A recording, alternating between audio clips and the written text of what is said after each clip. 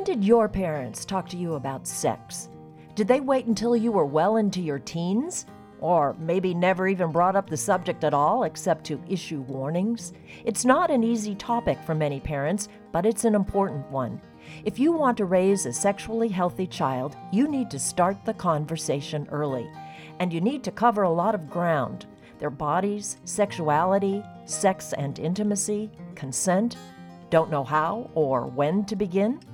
I'm Diane Atwood, and this is the Catching Health Podcast. My guest is certified sex therapist Jennifer Wiesner. She conducts workshops on raising sexually healthy children, and she's going to help us figure out what to say and what not to say to our kids. So take a deep breath and let's start the conversation.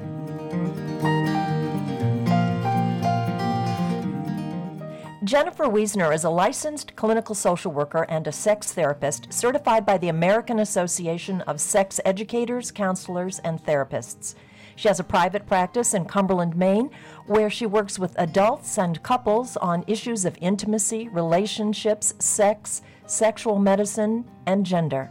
She also offers workshops for parents, teachers, physicians, and adults who work with children on raising sexually healthy children. Jennifer and I talked a while ago about starting the conversation early. You can listen to that podcast on my blog at catchinghealth.com. And in this episode, we are picking things up at continuing the conversation with kids who are ages 9 to 14. Welcome back, Jennifer. Thank you so much, Diane, for having me. Do you ever have any downtime? I'm guessing there are a lot of people with a lot of problems related to sex. Well, I don't have a lot of downtime, and that's a good thing because it just means that more people are showing up and getting what they need and getting both feeling better in their own bodies or becoming more competent in sharing information with their children. So that's okay to not have any downtime. All right. Well, I'm glad you have time for us today. Thank you. Now, you say that no matter what their age, it's important to talk to kids about healthy sexuality. Why?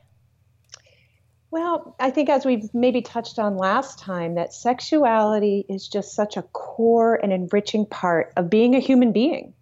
And healthy sexuality means being able to discuss and share your feelings, your values, your desires, and to express these, and to be able to say yes and no to sex without any shame or guilt. And I know for me, I want to instill that in my sons. And to do that, we really need to scaffold information with children as they grow, because without the building blocks from the time that they're young, it's harder to understand how sexuality relates to them and how to navigate their bodies, enjoy them, and keep them safe. We wouldn't let our kids in a car without driver's ed. And so Right. our kids need this from the time that they're young. And then because of what we're talking about today, if we do that, it makes adolescence and the conversations that we need to have with them so much easier. Instead of sitting them down when they're about 13 and having the talk. Exactly, because they're just going to cover their ears and be like, la, la, la, la, la, I can't hear you. Yeah. But there's so much to talk about. You talk about their bodies, about sex and sexuality, about consent. For those who didn't listen to our other podcast yet, can you review briefly how you might start a conversation with a 5 or 6-year-old? Sure. I mean, it does seem like a lot, doesn't it? When we talk about all of that stuff and we know that sexuality is such a charged discussion point in people's lives. And so to then think about, wow, I'm talking about bodies and sexuality and consent. And so again, but when we start young and we have those building blocks there, the groundwork is there for each new step. And so when we do name body parts for toddlers, teach them that their body belongs to them and who can and cannot touch it.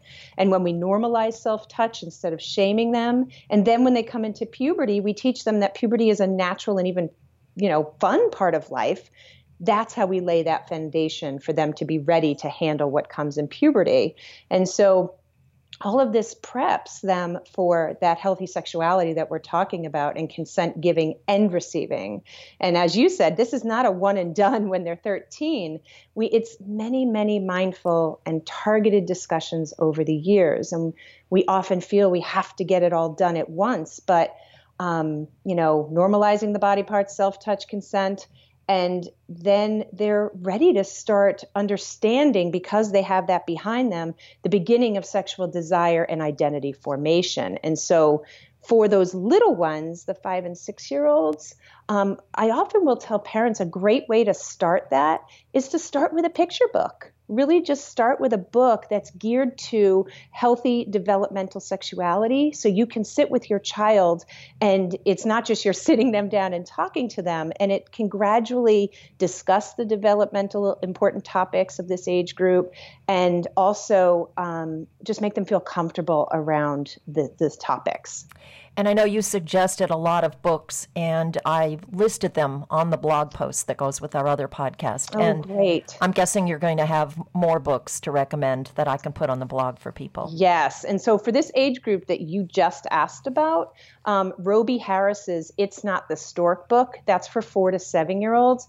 It's such a great place to start. And the only caveat I add with every book recommendation or resource that I give is that you're going to have to insert your own values. That's the parent's job, not mine, not anybody else's, but the parents. And also insert the colorful landscape that is one's family. So, for example, I have a gay brother. And so from the time that my children, basically were born, they understood that part of our family. And so it's important to help them understand that. And you may not always find every aspect of sexuality in every book. And so we have to be adding that in as well. And not everybody agrees on how to approach different topics, or their values are different, as you mentioned. So. Right.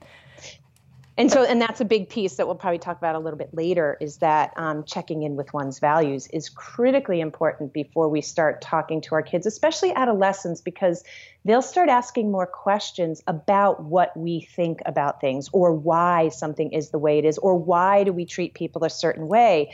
And so if you haven't accessed your own values and really thought about them versus, the ones you're just dragging with you from your own childhood, it's really hard to be there with your kid and explain these things if you haven't checked in on your own about them.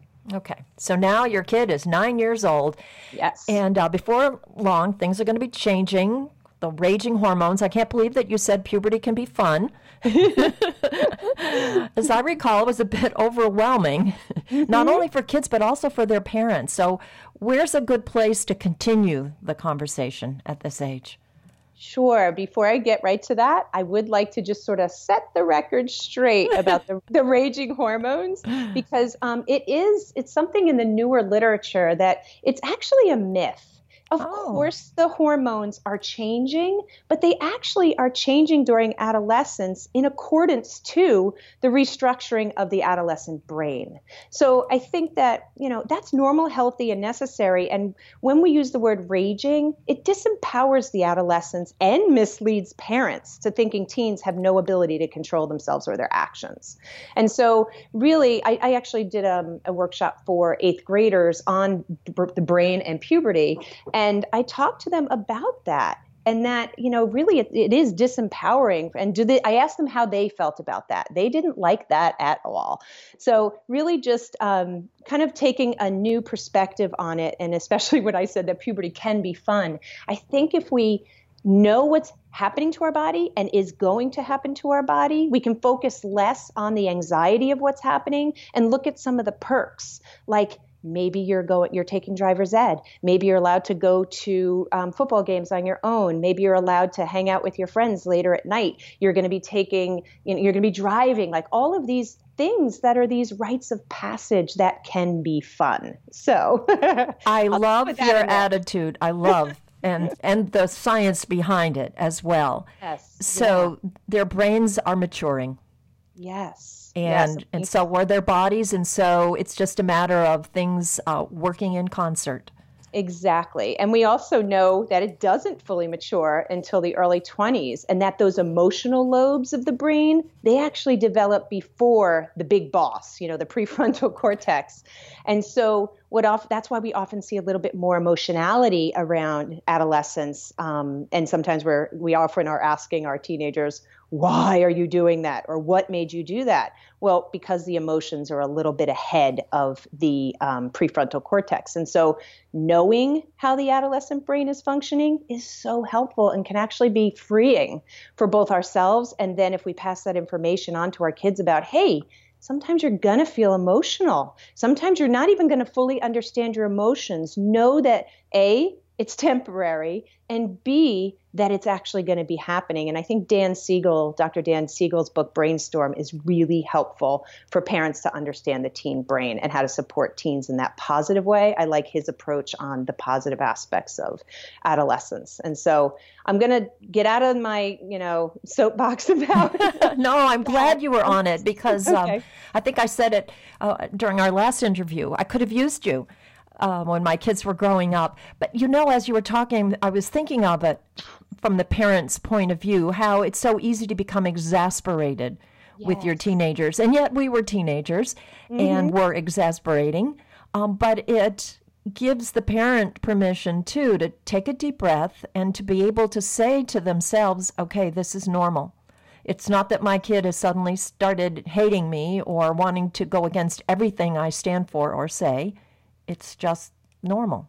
It's just normal, right? And so the question about where to start, what I say is stay one step ahead. So if you think your child, they're 11 years old, but they're not thinking about dating, or they're not thinking about, you don't think they're having desire, but you see all the hallmarks of puberty, what I would say is you want to be looking ahead to those topics that are right in front of that child, because they're already going to be thinking about it, or they're going to need to be prepared for it because others in their peer group will be there.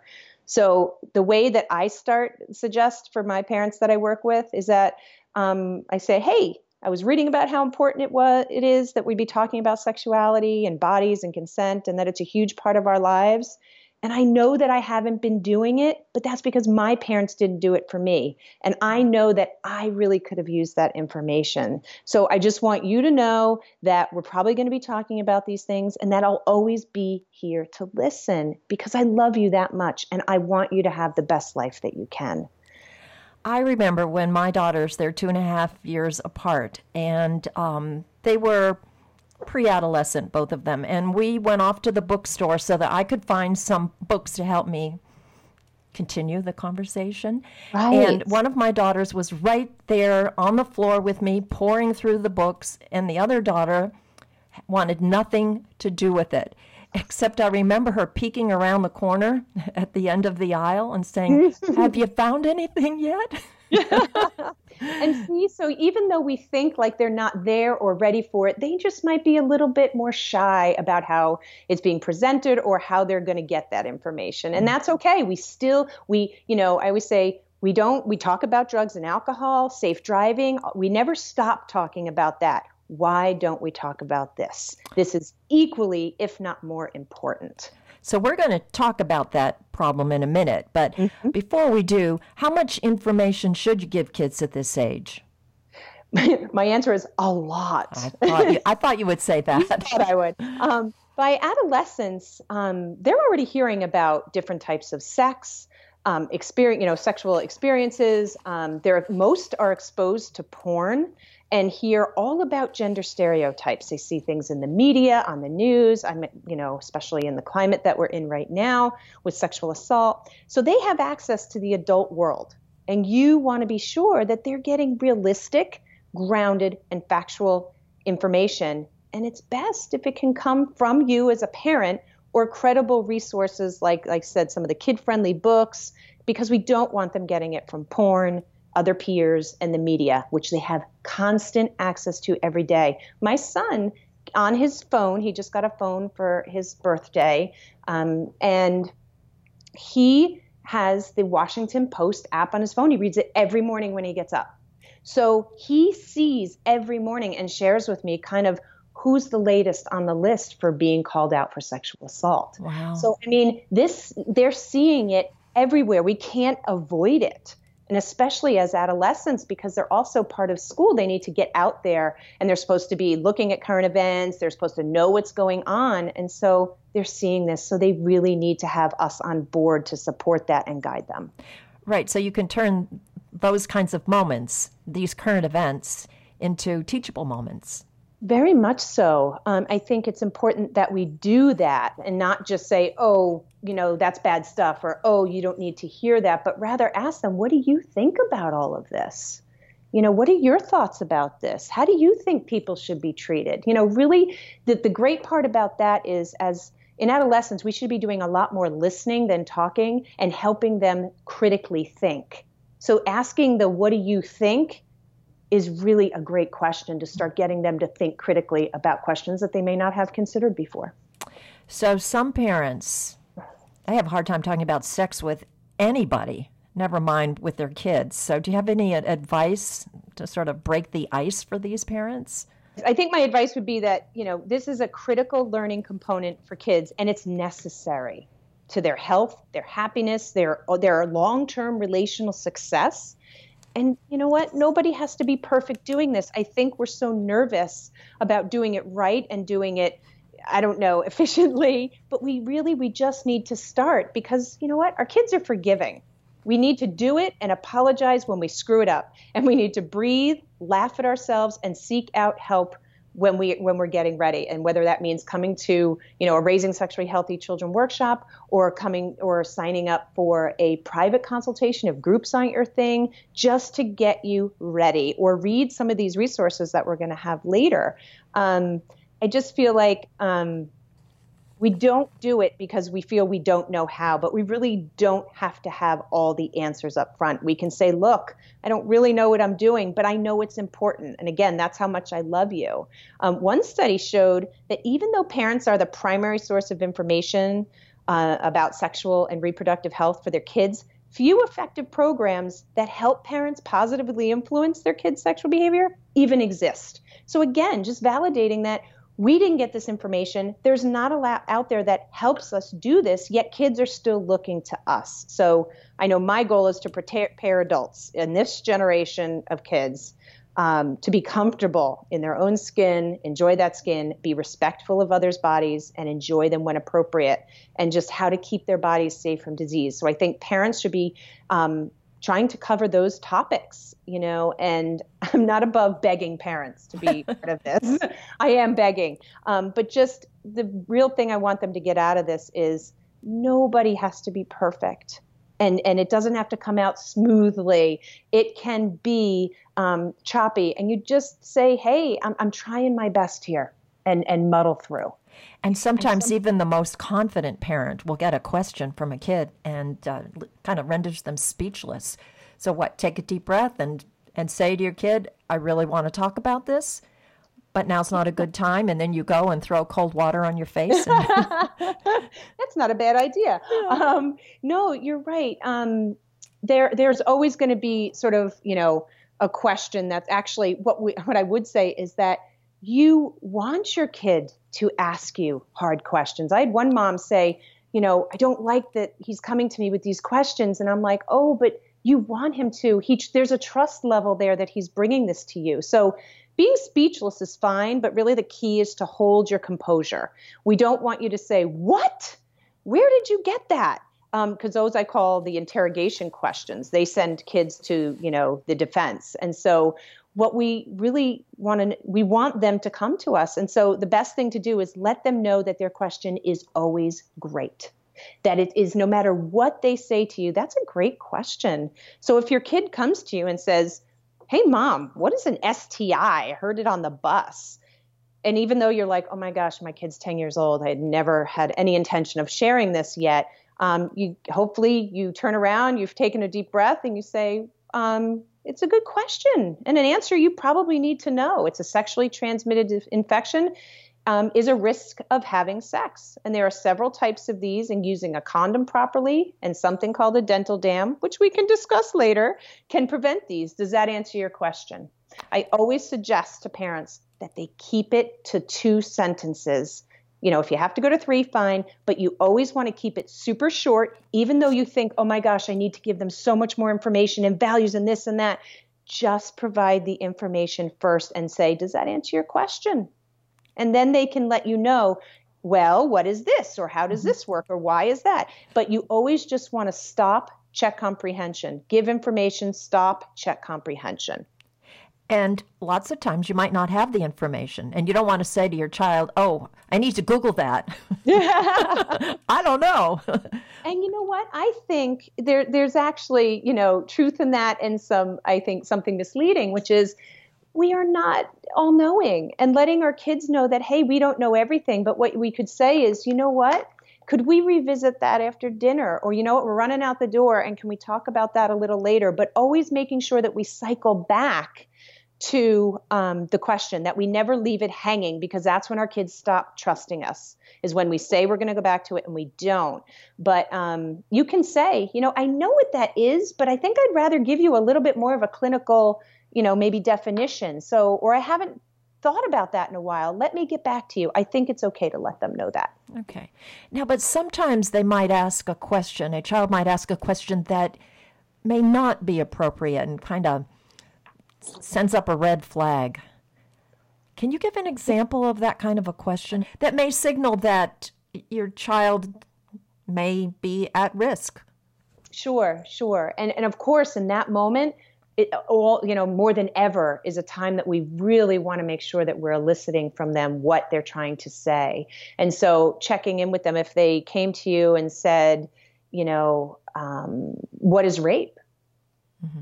And, you may be like, why? Oh my gosh, why are they asking that question? Has something happened to them? Did they hear about something? Did they see something? And I would say that, that's not even really a call for red flag. What it is it's called for, hey, I need more information here. And the last thing, again, you want to do is why are you asking that? Or when did you hear that? But rather saying, that's a really good question. Why don't you tell me a little bit more about what you're asking?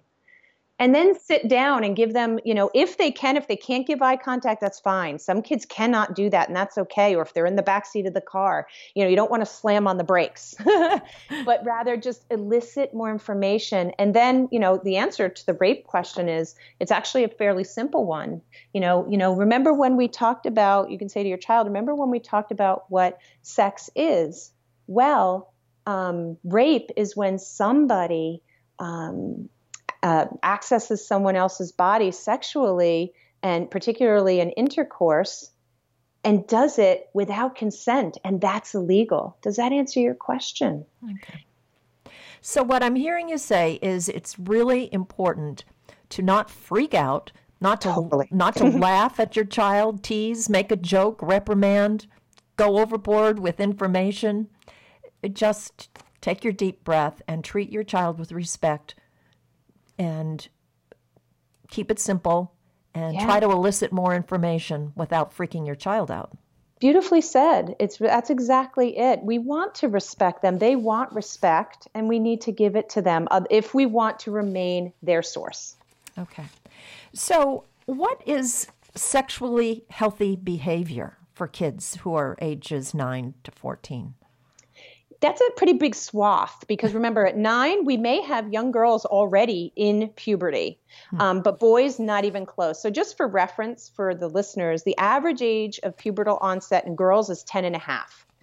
And in boys, the average puberty starts around 11 and a half to 12. So we have a difference there, but always remembering that it varies for all, and puberty takes about 3 to 4 years. So, and everyone is different. And so really sexually healthy would mean that they're educated on what is happening to and going to happen to their bodies, and then have support with this, that they're experimenting with how to relate to and date partners, and are enjoying the beginning feelings of desire and romance in non-sexual ways at this age, because they're 9 to 14. So we're hoping they are not having, sexual behavior.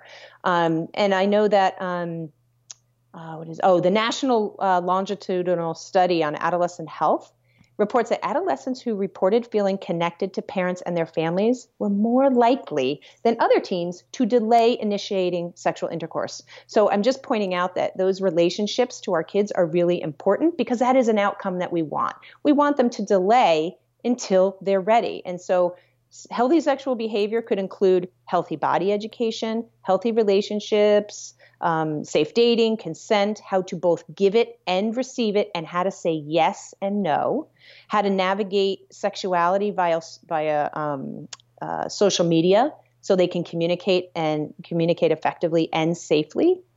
And they also really want to know, because this is also in the literature, adolescents are saying, you know what, too much focus on reproduction. We want to know about what makes a good relationship. What is pleasure? And you know what? If we don't let our adolescents know that sex is for pleasure 95% of the time, we're not teaching them accurately. Mm. And so we really need to be making sure that that is part of understanding healthy behavior for adolescents. And at all ages, we're curious about our bodies because our bodies at all ages are changing, I think. So one thing I would assume you would never, ever, ever want to do is to make a kid feel bad because they're curious about their bodies. Yes. And I see that a lot in my private practice with adults who, because I give them a sexual assessment, they often will relate how an issue in childhood where they were shamed, even as early as 2 and 3 years old, for either touching themselves or having their hands in their pants or, being curious and pulling up, another child's dress or touching other body, sexual body parts. They've been shamed for that, and that stays with them a long time. So yeah, we really don't want to do that. We want to make sure that we're getting all the information first, supporting our child, and then maybe we need to consult with, which is something I do too, is consulting then with parents about, is this normal? Was this okay? How do I support my child through this? But maybe if there's another child involved, how do I, communicate with that other parent? Like, just get the information that you need so you don't make any errors in that way. Communication. Yes. Right. Lots of communication. So you help parents with communication. You conduct these workshops for parents, and you do those in person here in Maine. But I read on your website that you also help people by the phone or on Skype. Is that right? That is right. I've been trying to, because there are just so many different needs for different people. Like I said, people who are okay with groups. Now I do them in people's homes in group for just their own friends instead of just coming blind to a workshop with other people, and doing consultations on the phone or in person or via Skype, where some parents have had situations where, a child has touched another child, or their child, for the older kids, you know what? The way my daughter is dressing is really concerning to me, and I don't want to shame her, but I don't know how else to think or handle it. And they've come in for advice around that. And I think that's beautiful. They want what's best for their child, and they don't want to instill shame. So get help. Yeah. So a person could go to your website and be able to see what workshops you offer. Yes, the workshops, usually I'm posting them 2 or 3 months ahead. So like I have one in January, that one may be filled already, but then there's one in February for this age group, the 9 to 14 age group. And I have a workshop here in my office. And it's a small group for 12 people, and they're beautiful. I mean, they really offer people an opportunity in a small setting to talk about these things and to get the information that they need to jump off and go home and start doing this with their kids. So how do they find your website? It's Jennifer Wiesner, healthysexuality.com. And of course, Wiesner, a lot of people spell it wrong. So it's WIESSNER. So Jennifer Wiesner, healthysexuality.com. I am always open to talking to everyone who calls me. I never put a message on my phone that says, I'm not taking clients or anything. I want to make sure that people are being, find what they need in another provider if I can't see them, or schedule as soon as possible for them to come in for a consult if they're a parent or an educator or a provider. Okay. And I will put a direct link to your website on my blog when we post the podcast. Great. Thank you. You've also given me a nice long list of resources for parents. So thank you for that. I will post all of that as well. You're welcome. Yeah, I'm thrilled that we have Maine Boys to Men and that they'll be upcoming co-hosting a screening of The Mask You Live In about toxic male masculinity, and they're doing that through the Scarborough school system. And so I encourage people to go see that movie. Really excellent. Okay, I'll make sure that's up there as well. Great. Thank Jennifer, you. why do you do this work? I am truly called to do this work. It is, for me, a vocation. I believe because it's my passion and my mission just to continue to spread these ripples of healthy sexuality across the state and beyond. And you know what? My sons are at stake along with all youth. And I just can't leave that to chance. And if I have skills and passion to bring to the table, I'm going to use them. Well, I've heard some great reviews. Oh, thank you, Diane. Yeah. How old are your boys? 13 and just about 10. Okay, so they're in our age group here. Oh, yes, they are. So you speak from experience as well as wisdom that you've gotten. All right, is there anything that you wish I had asked you, but it didn't even enter my brain? Trying to think.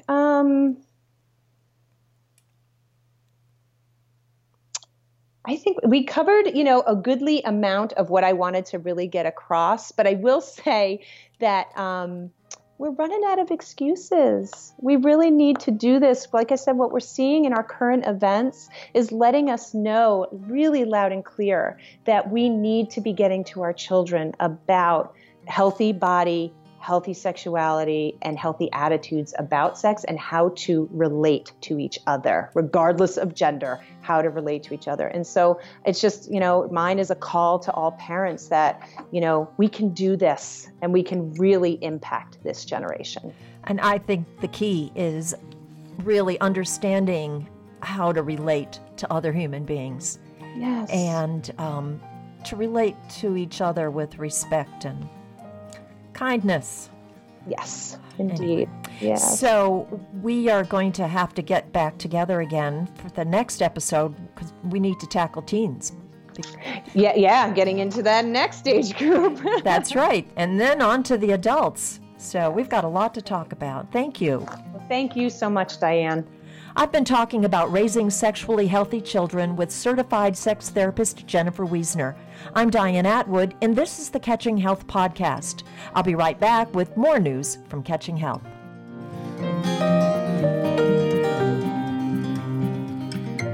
Thank you for listening to the Catching Health Podcast. I'm Diane Atwood, host and producer.